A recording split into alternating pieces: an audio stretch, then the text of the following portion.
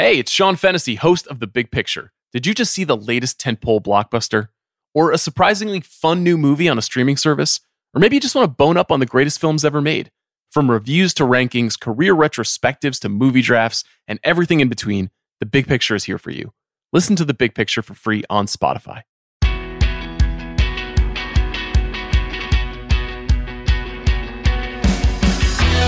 So what's going on with you? You got a movie? I got a movie. Which I watched on my iPad, which made me laugh. Called The House, which I'm going to get out of the way. Yeah, let's get it out of the way now. Right? Yeah. Funny movie. Yeah.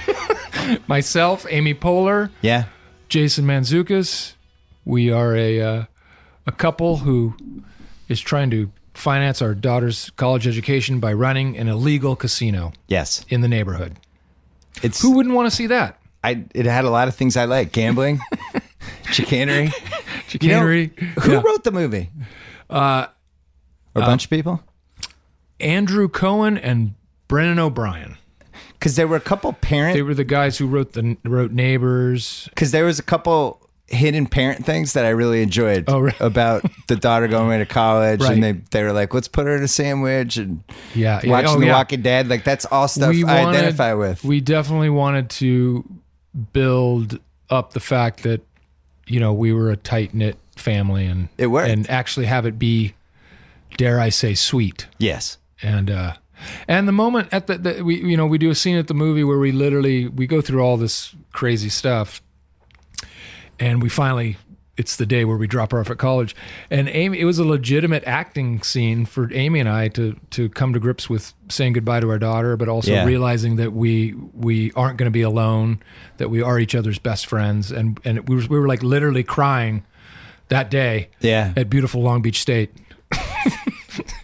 doubling for Bucknell University. Yeah. So, Bucknell getting Patriot League, getting some props, getting some a lot of Bisons, Bucknell love. Might drive the admissions up. Buck, they will see such a spike this fall. So, all right, let's go backwards. Okay, backwards.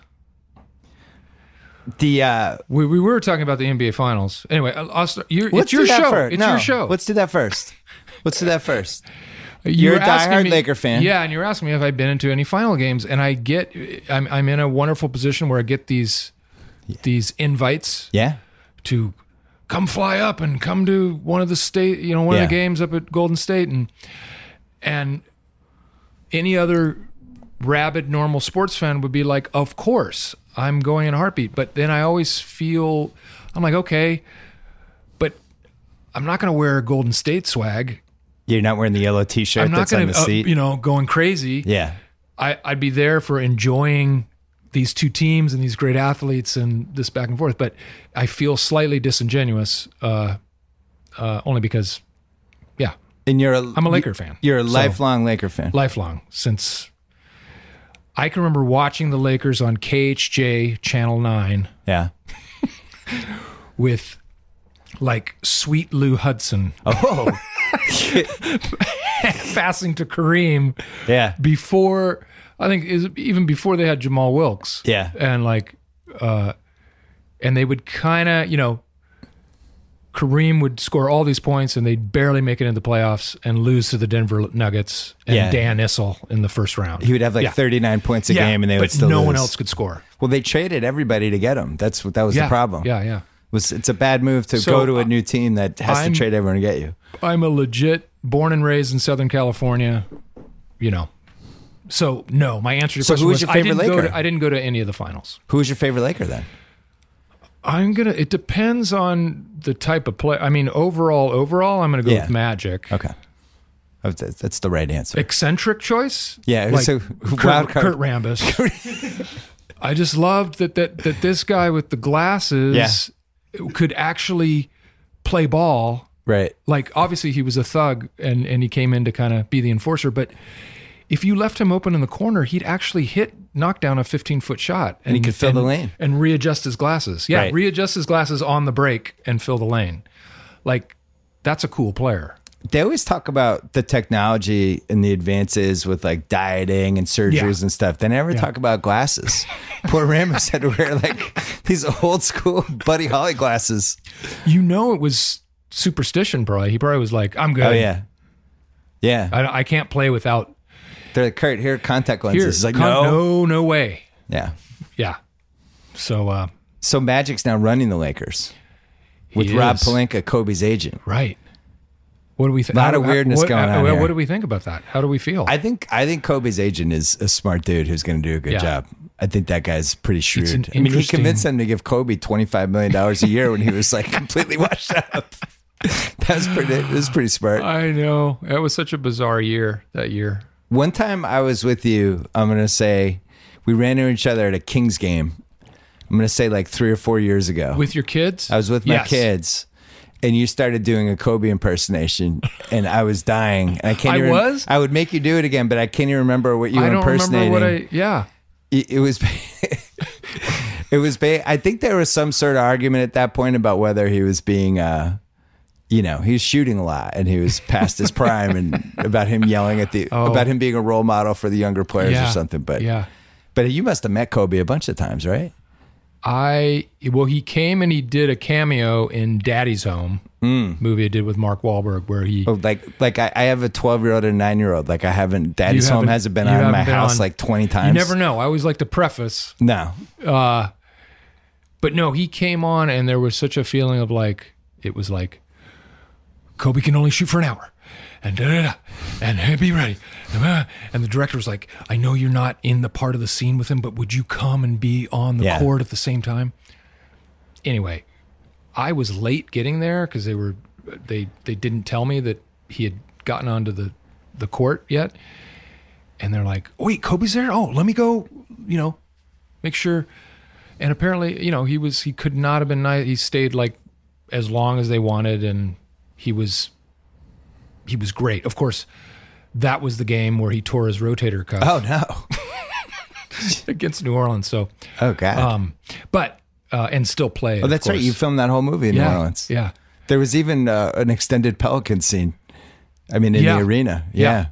That's the scene that got put on YouTube that people thought I literally was drunk and had run into the crowd. They thought it was Will Ferrell as a drunk person? People extras who were in the crowd had posted, were filming it.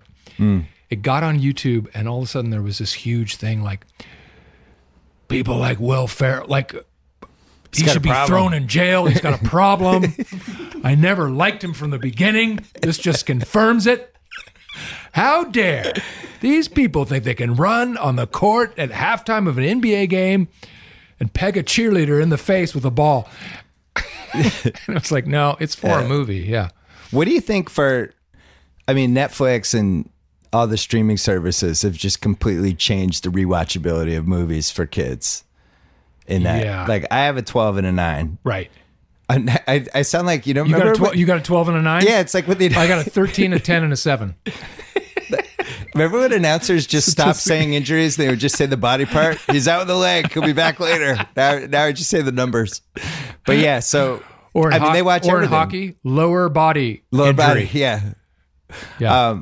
So like the problem for like when you do something like Daddy's Home, and iTunes is just an evil beast. They'll do the buy it now before it becomes available for rent for like a week. Right. And kids don't understand money. I mean, it's like a $10. No. It's available now. Buy it now. It's like, well, let's wait a week. We'll rent it. No, we're buying it. Yeah. And then they watch it like 12 times. So and they're intimately familiar with Daddy's Home. And are you finding they're watching it the whole way through, or are they just sampling? No, it's on. Yeah. It's on. The movies. Because I'm curious if people are going to start watching movies the way they listen to music. Just scenes? Just scenes. Well, I think Step Brothers is probably guilty of that, right? Because there's some of the YouTube scenes, there's just like crazy amount of views. I think they'll all, anyone can dice up any of this stuff now and figure out what chunks they like. Step Brothers was your lost great comedy. I talked to Adam McKay about this because it's had this resurgence the last 3 years. And I was like, I asked him, like, why was this like a belated, now it's to the point it's at? Why didn't that happen at the time? And he was like, probably some fatigue. Like, you had done a lot of comedies, right? You'd put out 8 straight years of comedies at that point. That was the only explanation we could come up with. Really? I don't know. What do you think it was? Why did that take 5 years to become this? Now it's like a staple. I feel like that's one of the defining comedies the last 10 years. I mean, Adam and I have discussed how there's always been a bounce with any of these movies, though. But yeah, Anchorman was probably the biggest one, right? Because it's happened with even in Anchorman, same sort of deal. It was like once it got out 2 years later, and they do those insane Turner runs where they run it a bunch. Yeah. And there's this whole second wave. Yeah. And then obviously when DVD was huge, but it happened even for like a movie that, like even Talladega Nights, that had a massive theatrical existence. Yeah. There were still, it still kind of had this second bounce.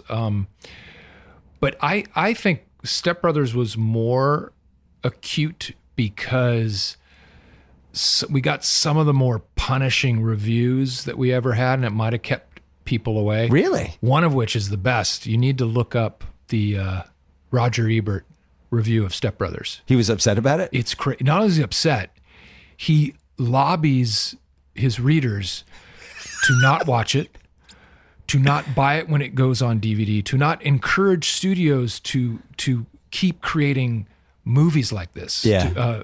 Because it's literally the fall of Western civilization. The fact that this type of behavior keeps, getting supported. AC went on. All right. That's Roger Ebert. Ebert's coming to shut this whole thing down. Happened? That was spooky. Jesus.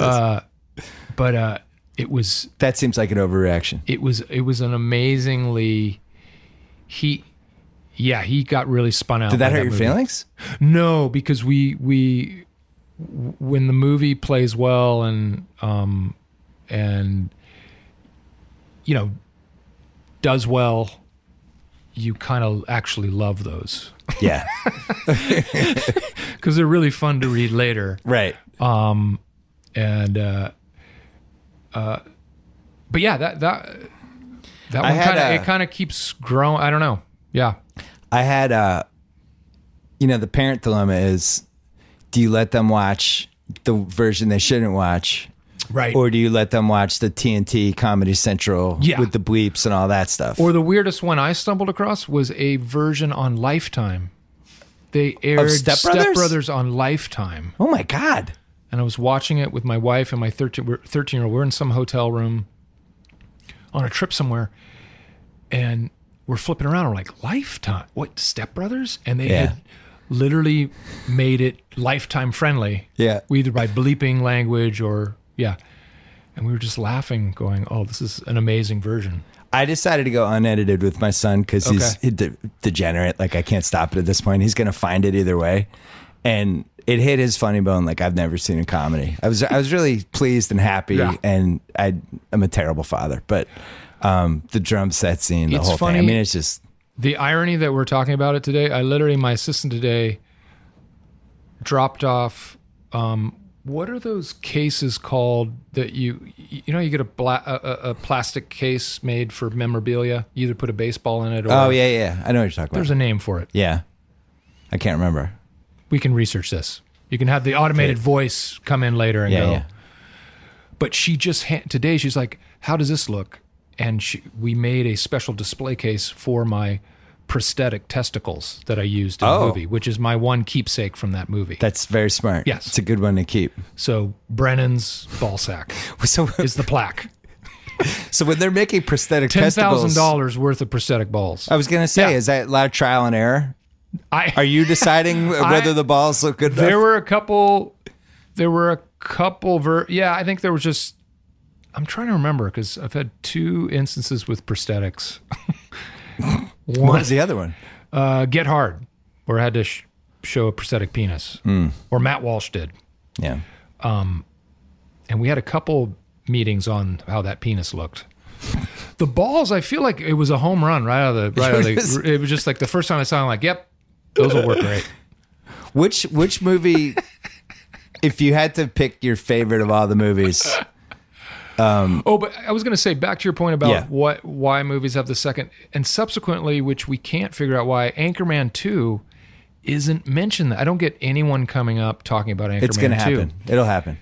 But we figured out it's because Paramount, I think their little subsidiary cable thing they own is Epix.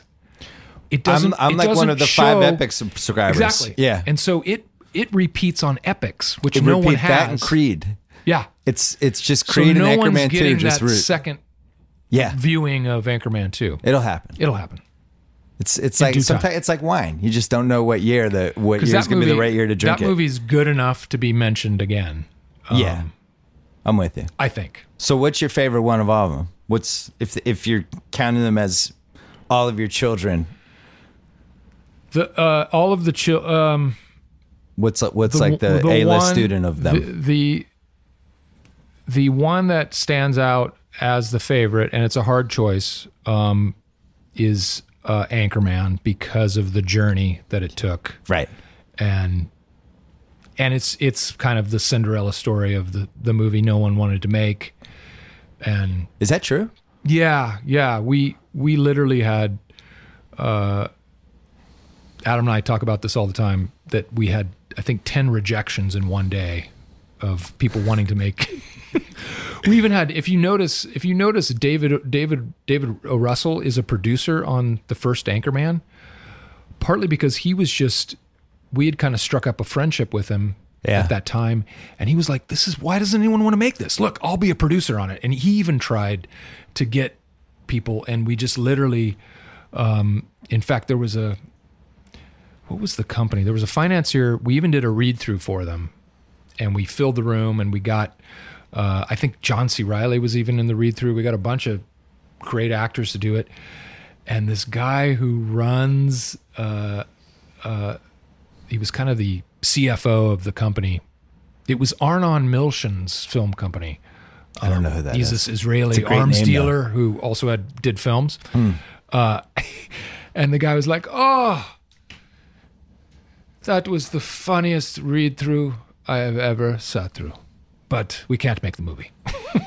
That was it. They had already determined that for whatever reasons, they just weren't going to make any money off that subject matter. And it was stuck at DreamWorks, and it took Old School coming out and being a hit, and DreamWorks realizing they had Anchorman to all of a sudden be like, "Wait a minute, what about this? Right. We'll make this." And we're like, okay. So the fact that it was kind of 3 years, and then even once we were shooting it, we felt like we were playing with the house's money. We were just like, I don't know if this will work. And McKay had never directed before, right? That's first time directing, and we're just like trying the most bizarre stuff, and even then, even in the testing that you do in the movie, it kind of had a bizarre audience. Was, once again, some people got it right away. Other people were just reacting in such a, they didn't know what they were watching.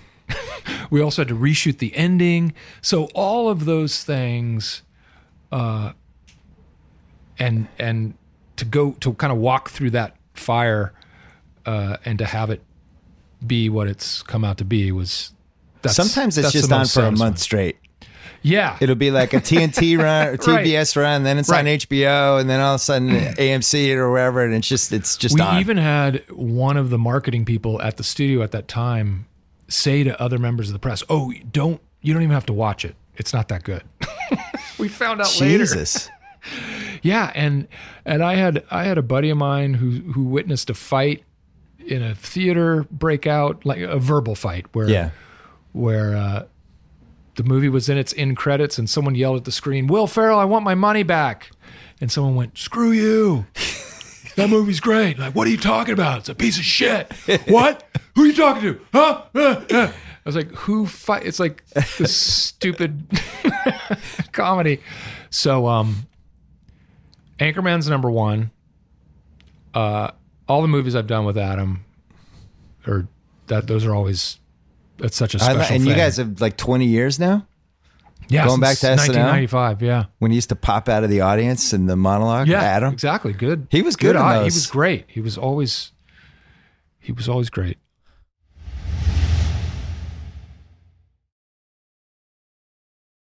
when did you decide that? At what point during the SNL experience did you decide you wanted to do a potential movie with him, or that would even make sense? I had like a weird deal coming off of doing one of those SNL movies, doing Night at the Roxbury. Don't seem sad about Night at the Roxbury. I'm not sad. I'm just saying. All right. Yeah. I'm a defender. I'm not gonna. Okay. Yeah. Don't. Yeah. All right. I am pleasantly surprised. Good. At how that has grown into a beautiful oak tree. Solid. Solid oak. A California oak. But I owed them 2 more movies that I had to either be in, or it was a great deal. Drugs. Yeah. I owe you 2 more movies. Man. And I said to McKay, I'm like, because we were getting to know each other, we're writing sketches, and I'm like, would you ever want to write a feature together? He's like, yeah. He's like, you mean like a character from the show? I'm like, no. Yeah. It was something completely different. But that was the 90s. That's what people did. You had a character, you wrote the movie. I'm like, no, let's make lemonade out of lemons here, and let's just write something totally different. So we sat down and on spec wrote this script called August Blowout that was never made. But it was like a Glengarry, Glen Ross meets a car dealership. And it was kind of, it was just kind of going back to those comedies that we had grown up on. Right. Like used cars and that whole and just where you had big, funny ensemble casts. Yeah. And it wasn't this one single funny person and everyone is a straight man and just reacts. We thought, let's just get a bunch of people being funny at the same time. And so we wrote it, and we went through Lorne Michaels really liked it. He liked that it was such a different move. It was going to be an R-rated comedy, but once again, no one wanted to make it. It was stuck at Paramount, and the regime at that time just. So does that mean the movie goes away, or you could still make it? They wouldn't put it in turnaround. They wouldn't give it to other places, but it became this script that everyone read in Hollywood and was like, why won't they make that? We're like, they won't, and they won't put it in turnaround. And so that was our first experience of just being in a room, having the best time, just kind of. That sounds like every terrible Hollywood story. It does. Everyone has like 3 of. That's why it's incredibly cliche, and it's. But couldn't you just take that script now and go to Netflix and be like, here, guys, and they'd be like, oh, here's we could, $50 million. We've now pilfered so many moves from it. It would just seem, you pick the carcass. Yeah. That's what it would be. Grab the liver. That would be Ebert's review. This is a carcass. This is a picked over carcass of a movie. Not even the toes were left. This might as well be dust. So then you did Old School without him. We wrote that. I went and did Old School, shot it during my last season of SNL. Did you know Old School was going to be big? No. No idea. In fact, it was supposed to come out in November, and they held on to it till February. Yeah. Which is usually not a great sign. But in hindsight, they were right. They didn't want to. It was actually supposed to open up against 8 Mile, the Eminem vehicle, which I think it did well. Crushed. Yeah. And then Paul Thomas Anderson came and guest wrote for a week on SNL. I remember Seth Meyers talked about this once on my podcast. And he came and bizarre. He loved the show. He wanted to see kind of the mechanism of how, we do things. And I think maybe it was 2 weeks, maybe it was back-to-back weeks. And he sat down with us and he's like, I read that August Blowout. He's like, what if you guys wrote whatever you wanted to write and I would shepherd it for you and kind of figure out how to make it. We'd do it. Yeah. We'd do it in a heartbeat and we'd write it on spec. And so that's when we wrote Anchorman. And, so he was one of the guardian angels. He was one of the guardian angels, even though I think the first incarnation of that was maybe a little too weird for Paul. That's saying something. He made Magnolia. Yeah, I know. Was he the one who introduced you to John C. Reilly? Did Adam ever tell you the first version of Anchorman? No. The first version of Anchorman is basically the movie Alive. The year is 1976. Yeah. And we are flying to Philadelphia to celebrate the bicentennial and also all the newsmen from around the country are flying in from their affiliates to have some big convention. Yeah. And Ron convinces the pilot that he knows how to fly the charter jet. Oh, no. And he immediately crash lands it in the mountains. And it's just the story of them surviving and trying to get off the mountainside. While part of they clipped a cargo plane. That's what caused them. And the cargo plane crashed as well, close to them, and it was carrying only boxes of orangutans and Chinese throwing stars. So throughout the movie, we're being stalked by orangutans who are killing one by one the team off with throwing stars. Oh my God. And Veronica Corningstone just like keeps saying things like, guys, I know that if we just head down, we'll hit civilization. And we keep telling her wrong. She doesn't know what we're talking about. Anyway, so that was the first version of the movie.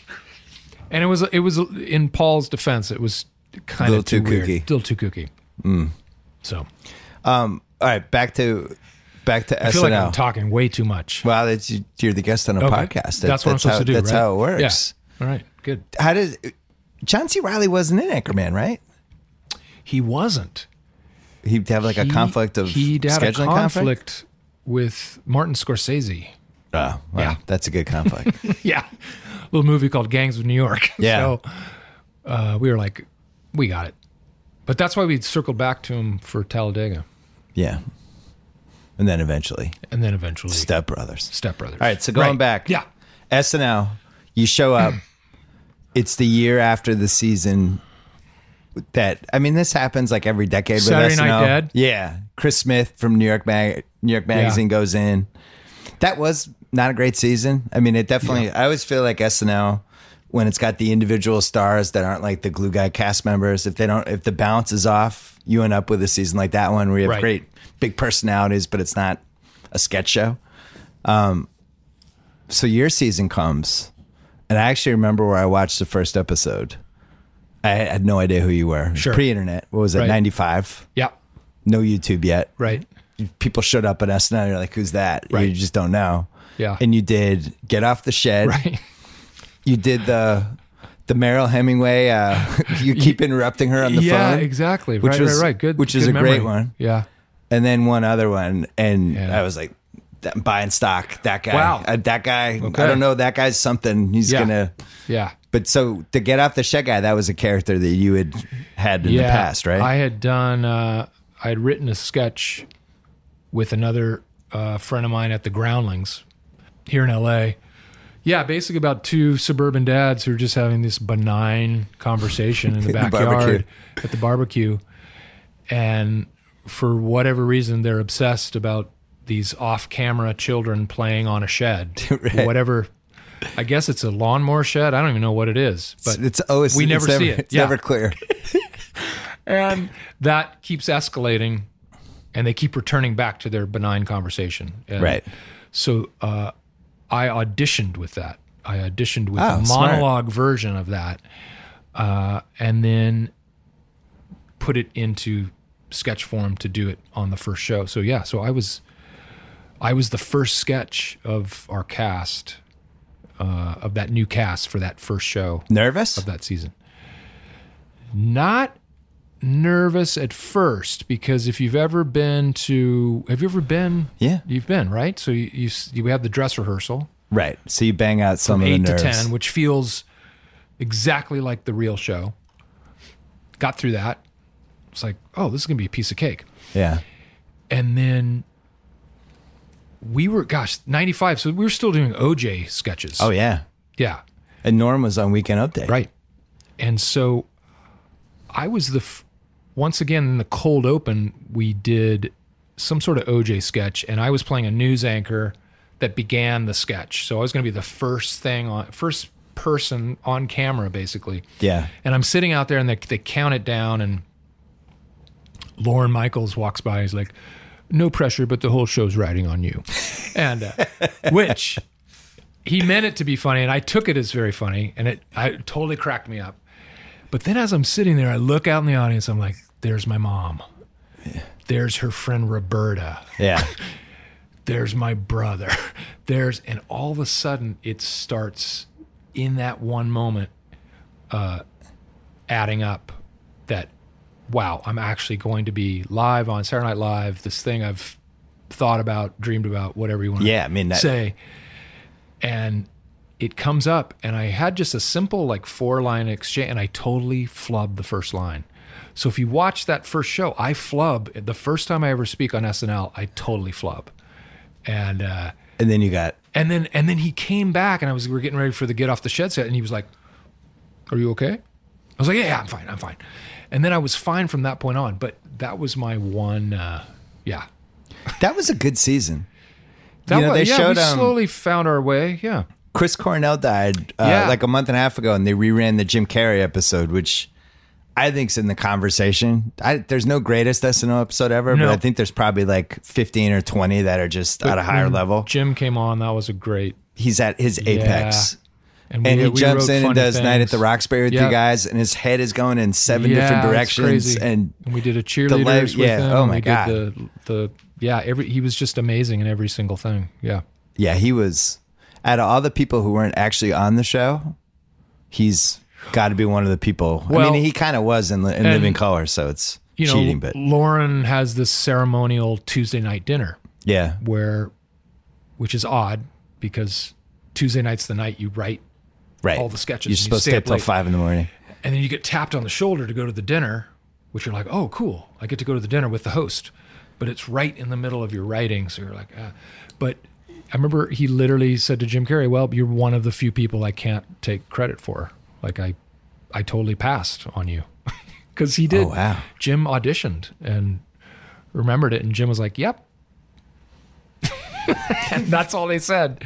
But yeah, he's kind of he's one of those guys who can kind of step in and do whatever. Seth always said those were the greatest guys for the show. It was such a relief for everybody when you had somebody who could just do anything, a host that you wouldn't have to cheat with at all. But then you can't underestimate the Steve Buscemi's of the world. Those actors that would come in and also just, they weren't worried about being funny.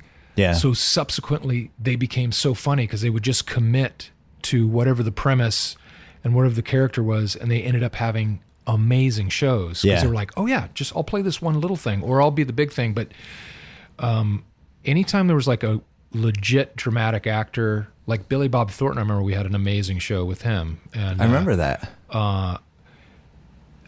You never know. That's one of the best things about SNL. Yeah. I remember Ariana Grande was really good, and that surprised me. It was a couple years ago. I was like, wow, you just sometimes people you don't expect. And subsequently, Tom Hanks, one of the greatest hosts of all time, we wrote such a terrible show for him.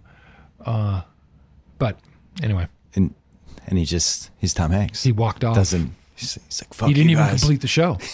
He left halfway. What out of all the sketches, which one do you think... What was the all-time kill of all the sketches that you had? The one that the all-time home run, the Aaron Judge 500-foot homer. Aaron Judge. By the way, that guy's crazy, right? It makes me so mad. I thought we buried the Yankees. I thought it was over. And now they have 6'6" Aaron Judge hitting 500-foot home runs. Who's he's chiseled out of stone. Yeah, it's like it's like the beautiful natural. Looking man. It's so upsetting. It's June 14th, and he already has 22 or something. Yeah. His rookie card is $1,500 somehow. His autographed refractor rookie card on Bowman. Oh my God. Yeah. That's a hard. I'm trying to remember. Well, they're just weird flashes. Yeah. I remember the first time in that first season we were on, where the audience went berserk. And it was Molly Shannon when she first did the Mary Catherine Gallagher sketch. Oh, really? To watch a female do physical comedy like that, the audience, not only were they gasped, but they were shrieks. They were the combination of how intensely studied that character was and how small it was at the same time. And smelling the armpits. So well observed. Yeah. And nervous, and really, if you think about it, a quiet character, and then exploding into all this madness. I was like, oh, I've never heard anything like that. That was a moment. There's a moment once again in that first year, a McKay sketch, the sketch Wake Up and Smile. One of my all-timers. When I lift the severed head, David Allen Greer. The weatherman is dead. Those were shrieks. I was like, whoa. Did you guys ever see that one? Yeah. It's a top 7. The weatherman is dead. See, I got dead. young guys. Yeah. These guys were like babies when this happened. That was a classic. The weatherman is dead. I will say my personal favorite with you was the Sarah Michelle Gellar one with the family eating dinner. Just because of the silences of it, and just like the audience didn't know what was going on. Like that one unfolded about as well as Dodge Stratus. Yeah, Dodge Stratus. The Dodge Stratus. Yep. No, that was a great one. And she was really good in that one too. She was amazing. And then I wrote another one with Amy and Gwyneth Paltrow, and I think that went really well too. Another sketch that just was the first time I did Harry Carey with Jeff Goldblum. Yeah, we had a show about space. That I just took my time with that. And Jeff Goldblum, like people think he's breaking in the sketch, but he's not. He's actually just doing amazing acting, reacting to the audience like he's playing it very real as if, am I supposed to laugh at this guy? Right. Is he really an expert on science? He played it like a scientist who didn't know who Harry Carey was. What about Cowbell? What was the reaction for Cowbell in the studio? Cowbell was pretty huge too, but I think it wasn't as huge in dress as it was on air. Yeah. Which that was a sketch that I put up and didn't really get picked, and then I resubmitted it and rewrote it for Christopher Walken, and then that was it worked. Yeah. Yeah. So that always gets mentioned in the greatest sketches ever conversation. It's got a lot of elements to it. It's got Walken's like out of his mind in it. You're great in it. It's so people are cracking up in it. They can't help it. And Lauren was like, apparently in the room where they picked the sketches, he was like, "Is that a thing? Is the cowbell a thing in that song? Is that a thing people talk about?" And I had to go like, no one talks about it. Not one person. Every time I listen to "Don't Fear the Reaper," I just hear the cowbell. And I was just driving the car going, what's that guy's life? What's his moment of greatness? What did he ever speak up? And yeah. So then I wrote that. Yeah.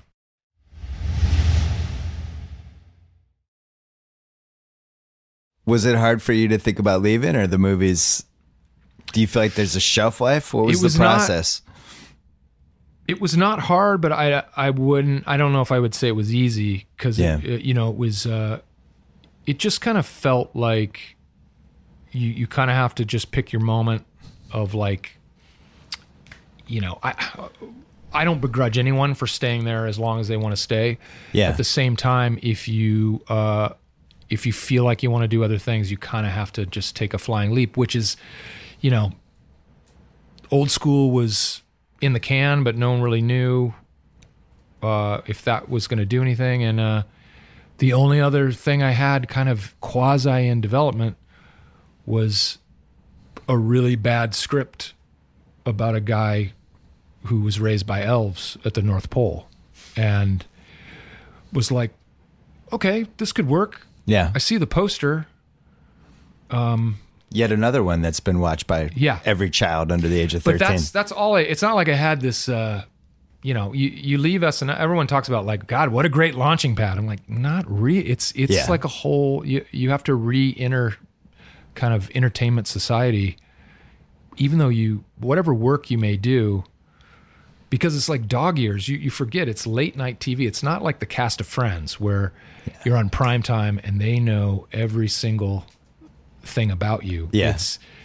It went from like, where do I know you, to wait, cheerleader guy. Yeah. To George Bush guy. I love you on Saturday Night Live, to George Bush guy, to Will Ferrell. It took 7 years just to even get name recognition. Yeah, you have a couple years where you become Saturday Night Live's Will Ferrell. Yeah. And that's just your entire name. Now, I'm so thankful for it at the same time, because it just allowed you to not have anything happen too fast. And well, you also had an abnormally great writing staff when you showed up. We had such, I mean, a lot of those people have gone on to big things. Yeah. You know, which. And we had a fun group who wasn't, I mean, I really think it was a group of comedic actors who, right. Not to sound corny, but we got thrown into it at a time where we would joke like, well, we're either going to make it through this year or we'll be the last cast of the show. Yeah. And they'll just pull the plug.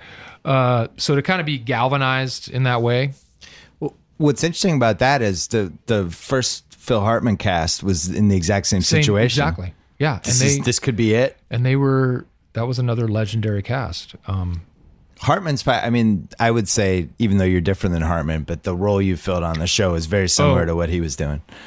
Phil Hartman and Dan Aykroyd were my two kind of heroes. Just, I loved how they would be they could equally be the funniest person in the sketch. At the same time, they could also be the 10th executive in the boardroom sketch who has one line, but when you cut to them, they nail it. God, that's so funny. Yeah. And so I made it a point. I told Adam when we all first started, because there would be this, because you don't know, it's everyone's first job, so people approach it different ways. Some people are a little shy about things. Other people are like, okay, I'm big time now. Yeah. I'm not going to do this. I'm not going to deliver the pizza in your sketch. No way. Give it to someone else. And I was like, I'll take any of the pizza boy parts. Yeah. Like I'll take one-line parts. I remember getting tons of laughs being an off-camera voice in a sketch where they were just playing volleyball on the beach, and I was just an off-camera voice that would just intermittently throughout the sketch just go, beach volleyball! And the sketch would go on. Yeah. And I go, that's right, because it's beach volleyball! And I just said it like 4 times, and it would get a laugh every single time. And I thought, oh, that's something to remember. You don't have to, carry the show every single time. Were you watching it during the Belushi-Aykroyd era? I'm trying to remember if... I didn't start watching it until they started doing the reruns on like 9 o'clock, 10 o'clock in the late 70s. That's when I caught up on all that stuff. Then from that point on, saw everything. I kind of have, probably towards the end of their run, I would have been like 8 or 9. Maybe I have some memory. We're pretty much the same age. Yeah, right? Yeah. I have some memory of seeing some of that stuff. But I also got were you a member of the Columbia House Records and Tape Club? Oh, in the 80s? Yeah. Yeah. Yeah. 13 albums for a penny. For a penny. Which really was $1.99 because you had to throw in postage and handling. But then you ended up owing like $700 somehow eventually. Oh, yeah. They just kept coming after you. Yeah, it was a 3-year contract. Yeah. It's send you. But one of the things I got was a Saturday Night Live album. So I just listened to the sketches on an album. Yeah. So, So who would have been the most fun out of all the casts for 40 plus years? Who would have been the most fun to be in the cast with that didn't overlap with you? I think Bill Murray. I think definitely Aykroyd and Hartman, and who? Obviously, he's one of the kings, but he's still not talked about that much on an SNL level. Is Eddie Murphy? Yeah, he is by me, but a lot of people don't bring him up in the way that I think you should. I mean, Eddie. It's because you have to be in our age range or a little bit younger to even remember it. Or you just think of Delirious, or you think of the movies. Yeah. You for some reason you forget that he started, and the fact that he started at 18 or 19. Yeah, it's so nuts. So yeah. And was basically carrying the show when he was 21. Every time. He was like the franchise dude. So crazy. So, I mean, Eddie Murphy for sure. Yeah, he's the only cast member I remember that like by year 2 it was like, this guy's leaving. But I also loved the season with Harry Shearer and Billy Crystal and that was the Yankees free agent season. They just went out and Crystal and all those people. And Chris Gass. Yeah. That was a good one. Martin Short. What do you think about now with like this season was really interesting because I feel like the show is as big as it's ever been culturally. Yeah. And yet the cast, they really relied on non-cast members more than I've ever seen. It was it was, I mean, very fun for the viewers. Yeah. Everything. I thought they wrote some really funny stuff, had some great observations, and there were great performances, but it was, you were cognizant of the fact that like, oh, you're not watching the cast here. Yeah. It was unorthodox. Yeah. Yeah. And so I don't know what that means for next season. I don't know. And for like someone like Alec Baldwin, is this just who he is though? Does he just keep coming back? Because I know at a certain point, he's probably like, oh, gosh, I guess I should go do Trump. Right. But I have other things I want. I don't know. Like he's kind of on call. One of the reasons I liked your Bush so much was because it wasn't really Bush. It was the twist on Bush, which I think sometimes the SNL impressions where it's just a dead-on impersonation are never the best ones. Yeah. What would you do with Trump? Have you thought about that? What would be could you put a twist on him, or is he just, it's so twisted already you can't even tweak it? I don't know. I mean, I think, everyone kind of, I get asked that question about, oh, now I feel like a loser. No. I asked you a question you're getting all the time. That Jesus. I hate. It's the question I hate the most. No. No, I'll get asked like, what would you do? Like, what was your take on Barack, or what would you do on this, and what would you? And it's so funny because I don't really I view kind of those moments of where I did Bush or any sort of impersonation, in quotes. Yeah, I'm not really an impressionist. Right. I would just find I'd find an excuse to do. Like there was no reason to start doing Robert Goulet. There's no reason to do Janet Reno. Yeah. There's no reason, Bush was topical, and Harry Carey, so I would just find people that I either had a handle on or thought, oh, this would be funny to force the audience to have to watch.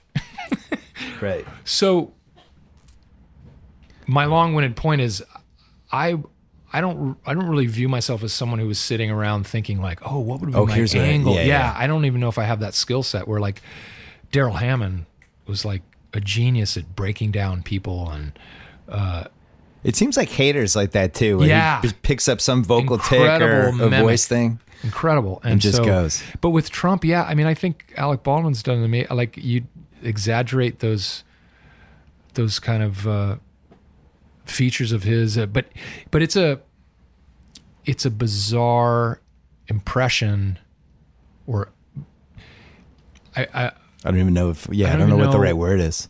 Yeah, because of the content of what he's saying, and it's so bizarre and damaging that it's not even funny to comment, or when you comment on it. It was it was funny during the campaign, and now it's now he's running the thing. So and you can't even tell the difference between right. Yeah. We forgot the strategery sketch that murdered in the audience. That murdered. Yeah. That one killed. That one murdered. That was also, an all-time kill. We had a couple of during the runoff, the missing Chads, all that stuff. Yeah. That period of time, there were some ones that murdered. Like we did a Odd Couple sketch with Gore and Bush. And we did a couple sketches where I would start out giving and I think they used this move, and I don't think they did it knowingly, but where I'd start out giving an address at the Oval Office at the big desk, and then Cheney walk in and go, get to your little desk, and I had a little tiny student's desk. Those things would murder. And McKay wrote a soap opera too, like West Palm Beach Nights. But anyway, that was in the zone. Hey, you did that Lifetime movie. Yeah. You snuck it in. Another one of my favorite projects ever. You snuck it in. Nobody knew what was going on. We were just in Austin. You played it all straight. Yep. I've been watching a lot of Lifetime movies the last 6 months. Mm-hmm. So my daughter likes them. Okay. And it's a safe space, right? It's a horror movie, but it's not really, and it hits the same beats every time. So I'm guessing you just became fascinated by Lifetime movies.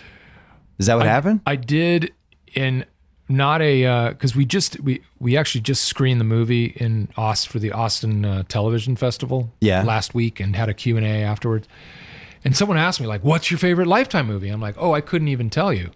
But I would just, channel surfing, stop on Lifetime for 10 minutes, which is all you need to do to stay there. It's the same beats every time. Pick up the tone and it hit me like, it'd be so funny to get a cast of either comedians or maybe just one or two and just do a Lifetime movie and play it straight the whole way through. And that's how it happened. Yeah. It was good. I mean, it was up there with some of the other and classic, it's really fun to watch it with an weird audience. Lifetime movies. Because the first 5 minutes, they're like, what the fuck is happening here? And they're not. And then they slowly kind of catch up to it. And then they're laughing like really hard. And then they're not, because they kind of get wrapped up in the story. Yeah. And what was the plot? I only saw it once. The plot was Kristen Wiig. I'm a famous financial book author. Yeah. Best-selling. Yeah. Robert Benson. The Robert Benson. Kristen Wiig is my wife. We have a wonderful little daughter named Sully, who's a diabetic. And we something's tense around us. Yeah. And she suffered. We find out that she had a miscarriage with our second child because she fell off a crumbling dock that we had. We live near Storm Lake. Yeah. And the dock crumbled. And I was always like, be careful around the dock. And lo and behold, dock crumbled. Dock crumbles. Yeah. Right. My wife's okay, but she loses the baby. Cut to, we decide to house a surrogate who wants to give up her child. This is for an adoption. Half of the Lifetime movies involve a surrogate of some kind. We find out later that the surrogate who's living amongst us is actually just a stalker of mine. Yeah. And she's wearing a fake baby bump the whole time. Was there a concerned friend who was onto her first? Yes. Okay, good. The concerned friend's always the best one. The concerned friend, who played by this comedian, this guy Brian Safi, yeah, who does this show Throwing Shade that we did for Funny or Die. Anyway, Safi plays. He helps Wig with her organic bakery kind of roadside stand. And he's kind of like, something's not right here. So he dies about the 1 hour, 10 minute mark? He lasts a long time. Okay. He is murdered execution style, which someone brought up. And we find our daughter gets abducted at one point. Of course. Everything's fine in the end. Obviously, of course. We're back as one big happy family. I've lightened up. And we do this corny scene where we're dancing for 2 minutes in the kitchen to this bad song. Yeah, I remember. And someone in the Q&A was like, you didn't seem very concerned about the death of your friend who got murdered because he went snooping around their hideout. And we're like, that's a great point. Yeah. I go, it was 6 months later. Maybe we're just past the mourning period. Yeah. But those are kind of the rough beats of Deadly Adoption. What year did Funny or Die start? 10 years ago, 2007. And you're still how involved? So what? How involved are you with it now? I am. Because originally it was you, McKay, Little Apatow. My fingers on the pulse. Okay. Was it just you and McKay? Apatow was involved? It was McKay, myself, Chris Henchy. Yeah. And a couple writers, and that was it. And then we kind of started. Then Judd kind of came in towards the end of year one, maybe. Yeah. And then, but now it's an army of people. Yeah. And so I don't And you guys have never, like, you never sold it. You never really did anything with it, right? No, we had a couple of potential things that never quite happened. We have now a partnership with, I was about to say Lifetime, with IFC. Yeah.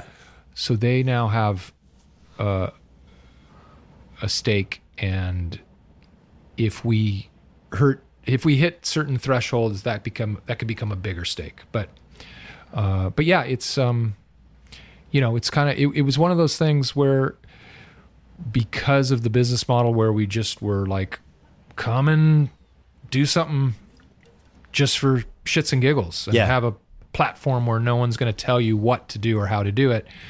We're not going to pay you. But you're giving them the platform. But we give them the platform. At the same time, that, while it's been a great success story, it's also a hard thing to figure out what to do for the next step in a way. Yeah. How many people do you have? We did a little bit of down, but it got really big at one point. But I think there's at least 50, 60, 80 people, something around there. Do you walk in? Lots of people I don't. You walk in every once in a while, just shake some hands, wave. Yeah. Hey, pass out candy bars. And does anyone want to use my Kings tickets tonight? So you still have the Kings tickets? I do. I gave them up this year. Really? It's just, the regular season hockey is just too much. The 41 games. It's a lot. And it's so easy to get tickets now in the secondary market that I just feel like anytime I want to go, I'm going to be able to get tickets. I love going, but I know. You've done some good scoreboard, Jumbotron work. I've done some good Jumbotron work, and then they took me down. Did they replace you, or they just took you down? They did. They don't have really much Jumbotron action happening. But I had a couple nice moments there, and then all of a sudden, so I don't know if they fired their coach. Who was something I said. Well, they fired their coach, and his son was the star of the Jumbotron. I don't know how they replaced him either. Maybe they're going to bring him back. Maybe they need you. Maybe you guys film some more stuff. More than ever. Yeah. But between, I have like 10 to 15 Laker games a year that I'm... Do your kids care? They're sports fans or not really? They kind of... They care, but then it's always on a weeknight, so it's hard to... Yeah, once the homework starts. I'm always jealous of... Yeah. I can't believe... My son's finally getting into baseball. Right. But I can't believe my son isn't like this sports freak. I really feel like the iPad ruined it for me. Once they have the iPad and they can just like go call up YouTube clips and all these different things and the iPhone, everything. It's like, why is he going to sit through a baseball game, a basketball game, anything? I was thinking of just how much basketball has changed in the sense of the way the game is played. Yeah. And like, if I'm playing in a pickup game, I still run down to the block, right, and post up. Old school. Because that's what I did in high school. And I was trying to teach my 10-year-old, who's really big for his size, like, that's all you have to do. And he's like, gets the ball, immediately goes to the three-point line, right, and launches it. That's every big guy coming into college now. And then I start, now I'm like, oh gosh, will that have a revival? Will someone start playing more? Will there be some revolutionary new coach who's like, I want two guys down on the block. Yeah, we're pounding them down low. Wow. Or is that gone now? Because guys just have to run and defend. And the problem is because of AAU and all these games that these kids play, if you're the big guy who's on the low post and you're not getting the ball because everyone on the perimeter, they just freeze you out. Why do I want to play? So you're going to start shooting threes. That's the one way to get shots off. Right. And that's it. It's a bummer. So yeah, I miss the old school McHale type of... YouTube is ruining a lot of things. What this phone, not YouTube, but this thing right here. Yeah, that thing. I'm holding up an iPhone for the listeners.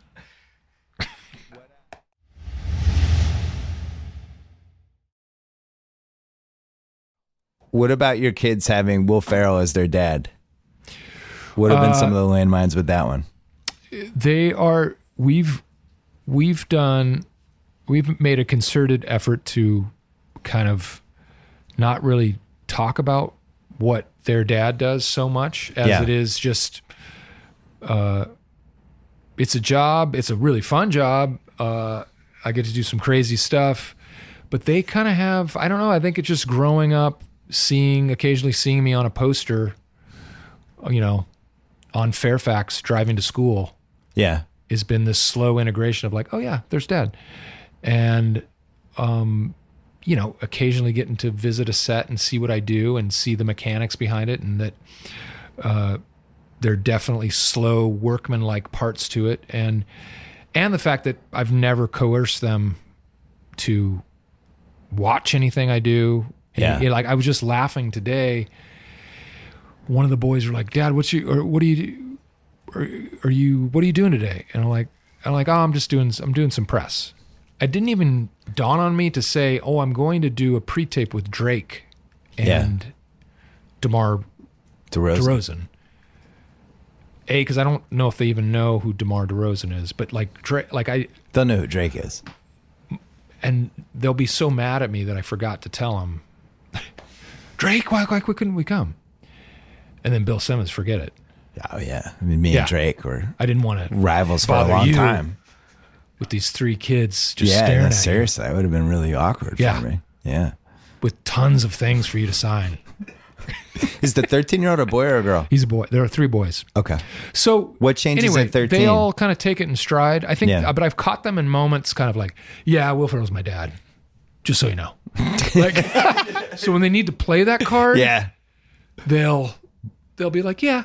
But the older boy, he's at a new school this year. He just started 7th grade. And when we were touring the school, doing the touring of all the schools, we saw him take his name tag off. He noticed kids treated him differently if they saw it was Ferrell as last name. And he just wanted to be, approached as a... He's Robert Benson? He's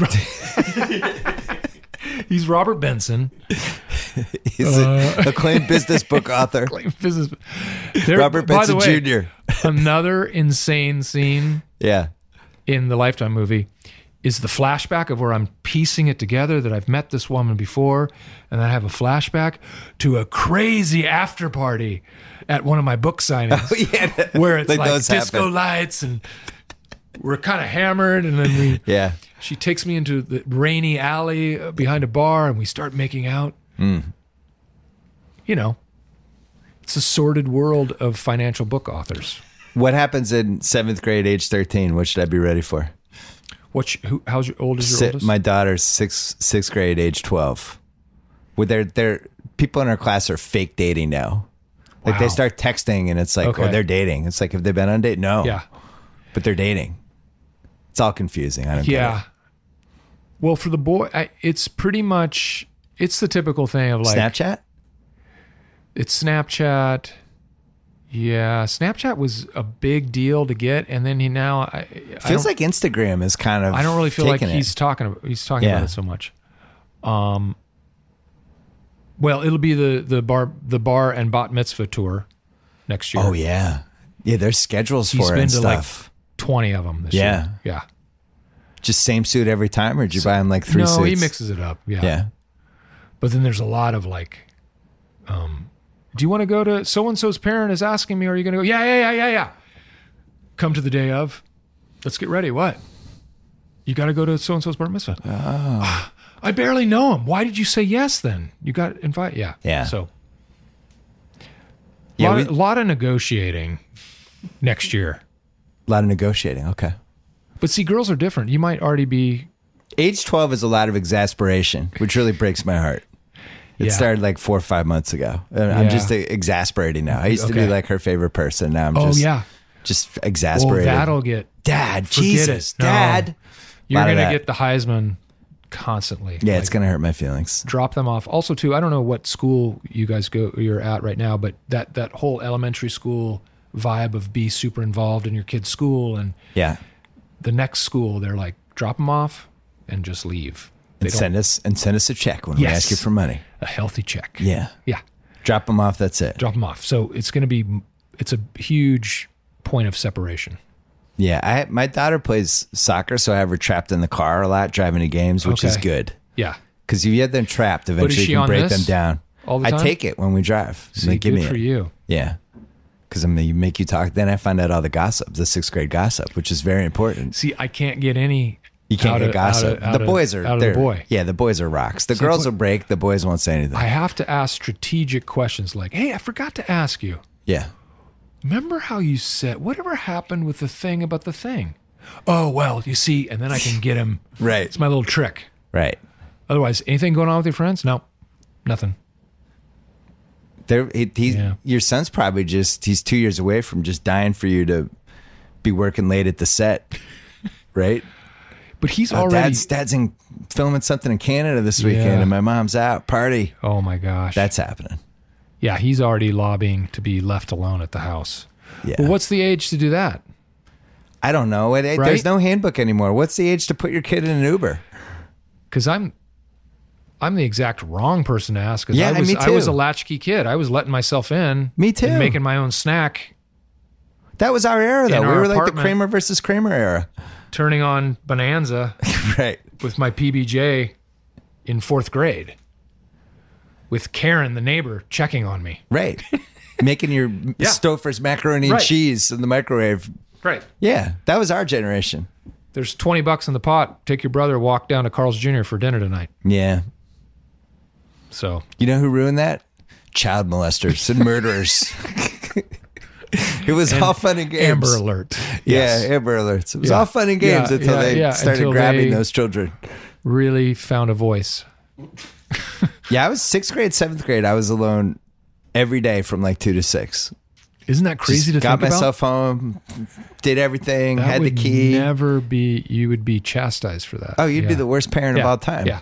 Yeah. Now I think we're too overprotective the other way. I think there's probably some sort of a middle ground that's closer to. That's why we, every summer, we go away to Sweden. Not for that reason. we have a connection. My wife's Swedish, so we have a place there. And we're in the middle of nowhere. And it's literally, they get autonomy. They get to go. We're waiting for that other shoe to drop where the older guy's like, why can't I stay here with my friends? But he really loves it. Like they get to go ride their bikes. They get to just go. And we're like, go for it. Well, pretty soon he's going to like the woman if he doesn't already. I'm going to guess there's some Swedish ladies. I'm like, keep up the Swedish. Because my wife speaks Swedish too. And I'm like, you guys are going to be the California kids who speak English and Swedish. Oh my God. Forget it. That's great. Yeah, our era was... Is that good parenting? Our era was you'd go to the... Forget it, kid. Game over. A lot of my parenting, I just give in that voice. Kind of like a Jimmy the Greek type voice. Jimmy the Greek. Yeah, our era, you just went to the dump. Went to the dump to see if anybody threw up Playboys. And that's how we entertained ourselves for 2 hours. I can't believe all the choices they have. We had a place called The Jumps. The Jumps? It was an undeveloped piece of land that had bike jumps for kids riding their bikes. Okay. So you're like, Mom, I'm going to The Jumps. But it was a good quarter mile away. It wasn't close by. Nobody had to. You're just going to leave. Your parents hoped you came back. I ran away once. I was so mad at my mom. I ran away for what I thought was an eternity. Yeah. I just ran to the end of our apartment complex. But I purposely and aggressively packed a backpack full of clothes in front of her that later I realized she didn't notice. Yeah. And stomped out and was gone for what I thought was like, I thought I was gone the whole day. Now it'd be an Amber Alert. Well, it was probably just a couple hours. I came back and my mom was like, oh, hi, honey, where were you? Like, I ran away. Okay. It's like, oh, sorry, I didn't notice. But so the house. Yes. Coming out Friday. How much press are you doing? Coming out Friday, June 30th Friday. June 30th Friday? Yeah. Thought it was this Friday. No. June 30th We're on Friday. the early. We're That's good. Yeah. You avoid... Well... Do you avoid... What are we up against? No, that's a good weekend. Despicable Me 2? No. 3. Stop it. Come on. Yeah. That's different. It's despicable. And then there's some other movie, I think, with that Jamie Foxx, something about the baby. Baby Driver. Baby Driver. They've been... I think you'll be fine. Baby Drivers looks like one of those... Cult hit. Cult hit. Yeah. So you have to, when you have these movies, do you decide how much press you're going to do, or do they tell you? They tell you. Yeah. And then you kind of... Even now? Then you kind of decide. Because you want to support the movie. Yeah. You want to play ball. I mean, it's kind of it's that one component of the business where you're like, okay, I got to go do it. You try to make it as pleasurable as possible. But I have, from what the amount of stuff I used to do, I've been able now to kind of scale it down slightly. All right. Will Ferrell. I'm glad we finally did this. I know. This was such a pleasure. Last question. Do you want Lonzo Ball or not? Because you get LeVar Ball too. You get both. You get the whole Ball family. And the biggest question is that problematic in the pro game or not at all? It's fine. It's fine, right? I would take Lonzo. Would you? I would. Over the kid from Kentucky? I would take Lonzo. Okay.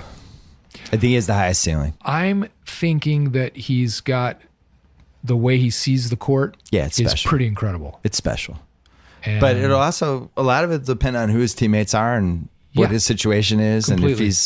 And if him with D'Angelo Russell seems like a strange combo to me, but they'll have to figure out, they're so guard heavy. Yeah. They'll have to figure something out. And also too is Ingram. Yeah, what is it? Is he for real? He's like a year older than your son. I know. Yeah. And so that's a hard one to figure out. 6'11", 120 pounds. But if he can kind of... I think you're in good shape. I think LeBron's coming in a year and everybody will be happy. I think that's happening. Really? I do. I wouldn't bet my life on it, but I think it's in play. We'll know more this summer by what kind of moves I finally met LeBron. Yeah? A couple months ago.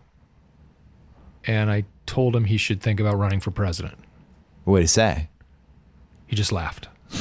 Yeah. Said, thank you. I appreciate it.